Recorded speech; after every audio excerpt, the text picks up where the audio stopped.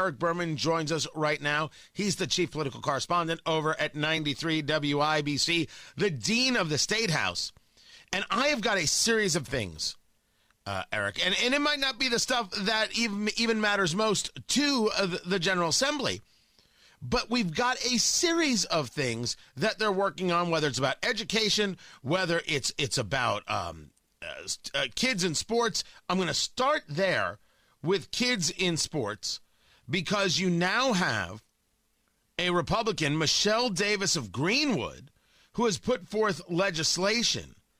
It's House Bill 1041, I believe, prohibiting students who are born male but identify as female from participating in a sport or an athletic team that is designated for women or girls. This is a national conversation. This is a college conversation. It has now reached Indiana. When did this come into being, and what is the take of the General Assembly on it? Well, I think you never say never. I don't think that one's going to get a hearing. It came into Indiana basically when it came in everywhere else. There were a lot of the issues that we're seeing this session, from permitless carry to critical race theory to transgender athletes.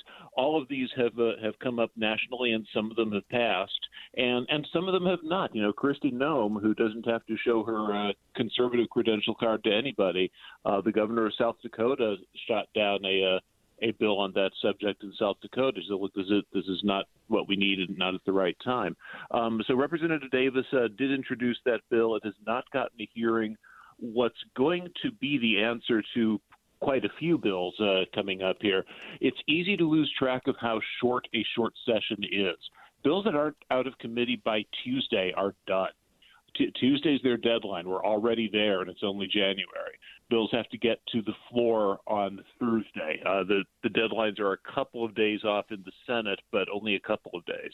So, the hearings aren't done yet. The Education Committee could still hear this one. I don't see it on the calendar yet. Those sometimes pop up late, and again, they've got two more chances. I don't think it's going to get a hearing, but she certainly put it on the radar.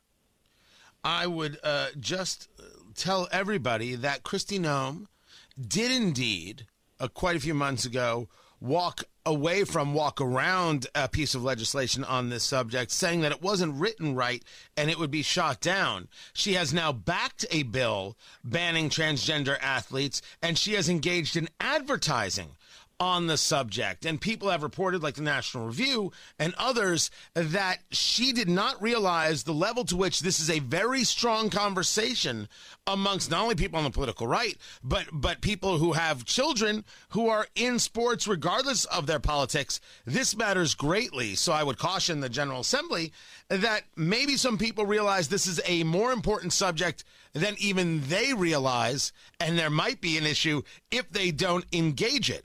The other thing they're talking about, of course, is House Bill. I think is it 1134? Is that the one? The critical race theory bill, right? Yeah, it is 1134. And before we jump into that one, let me correct myself real quickly. Just taking a quick look at the calendar, I said things can pop up. It's popped up. 1041, the transgender bill, that is on the committee calendar for Monday. So it is going to get a hearing. We'll see if it gets out of committee, and we'll see what happens on the floor. But the social issue session continues, as you said. Talking to Eric Berman, chief political correspondent at 93 WIBC. Now let's get into House Bill 1134. This, what can you teach? What can't you teach? How does it get taught? Critical race theory conversation. Where are we at now? We've talked before about the Princess Bride rule when it comes to the General Assembly. So things aren't dead; they're only mostly dead. Last week, this bill looked dead. Rod Bray, the Senate President pro tem, said, "Look, we've been working on this, not 1134, but the Senate version, 167, same basic concept. We've been working on this. We've been trying to find a way to move this ahead. We do not see a path forward, and this bill will not be considered." But 1134 is still alive. That's already through committee. That happened a couple of weeks ago. It has not come to the floor yet because the sponsor of that bill, Tony Cook out of Cicero, has had some family issues that he's had to deal with. He's been out all week, and the sponsor has to call the bill. He's expected back next week. That is expected to come to the floor, despite what what Senator Bray said on the Senate side. Speaker Houston says that he expects to see that come up. They're still working on it on that side, too, and the final form of that is very much up in the air. But Senator Bray has cracked the door on the Senate side as well. Whatever the House sends over, that's a different bill, even if the issues are the same. They will take a look at it.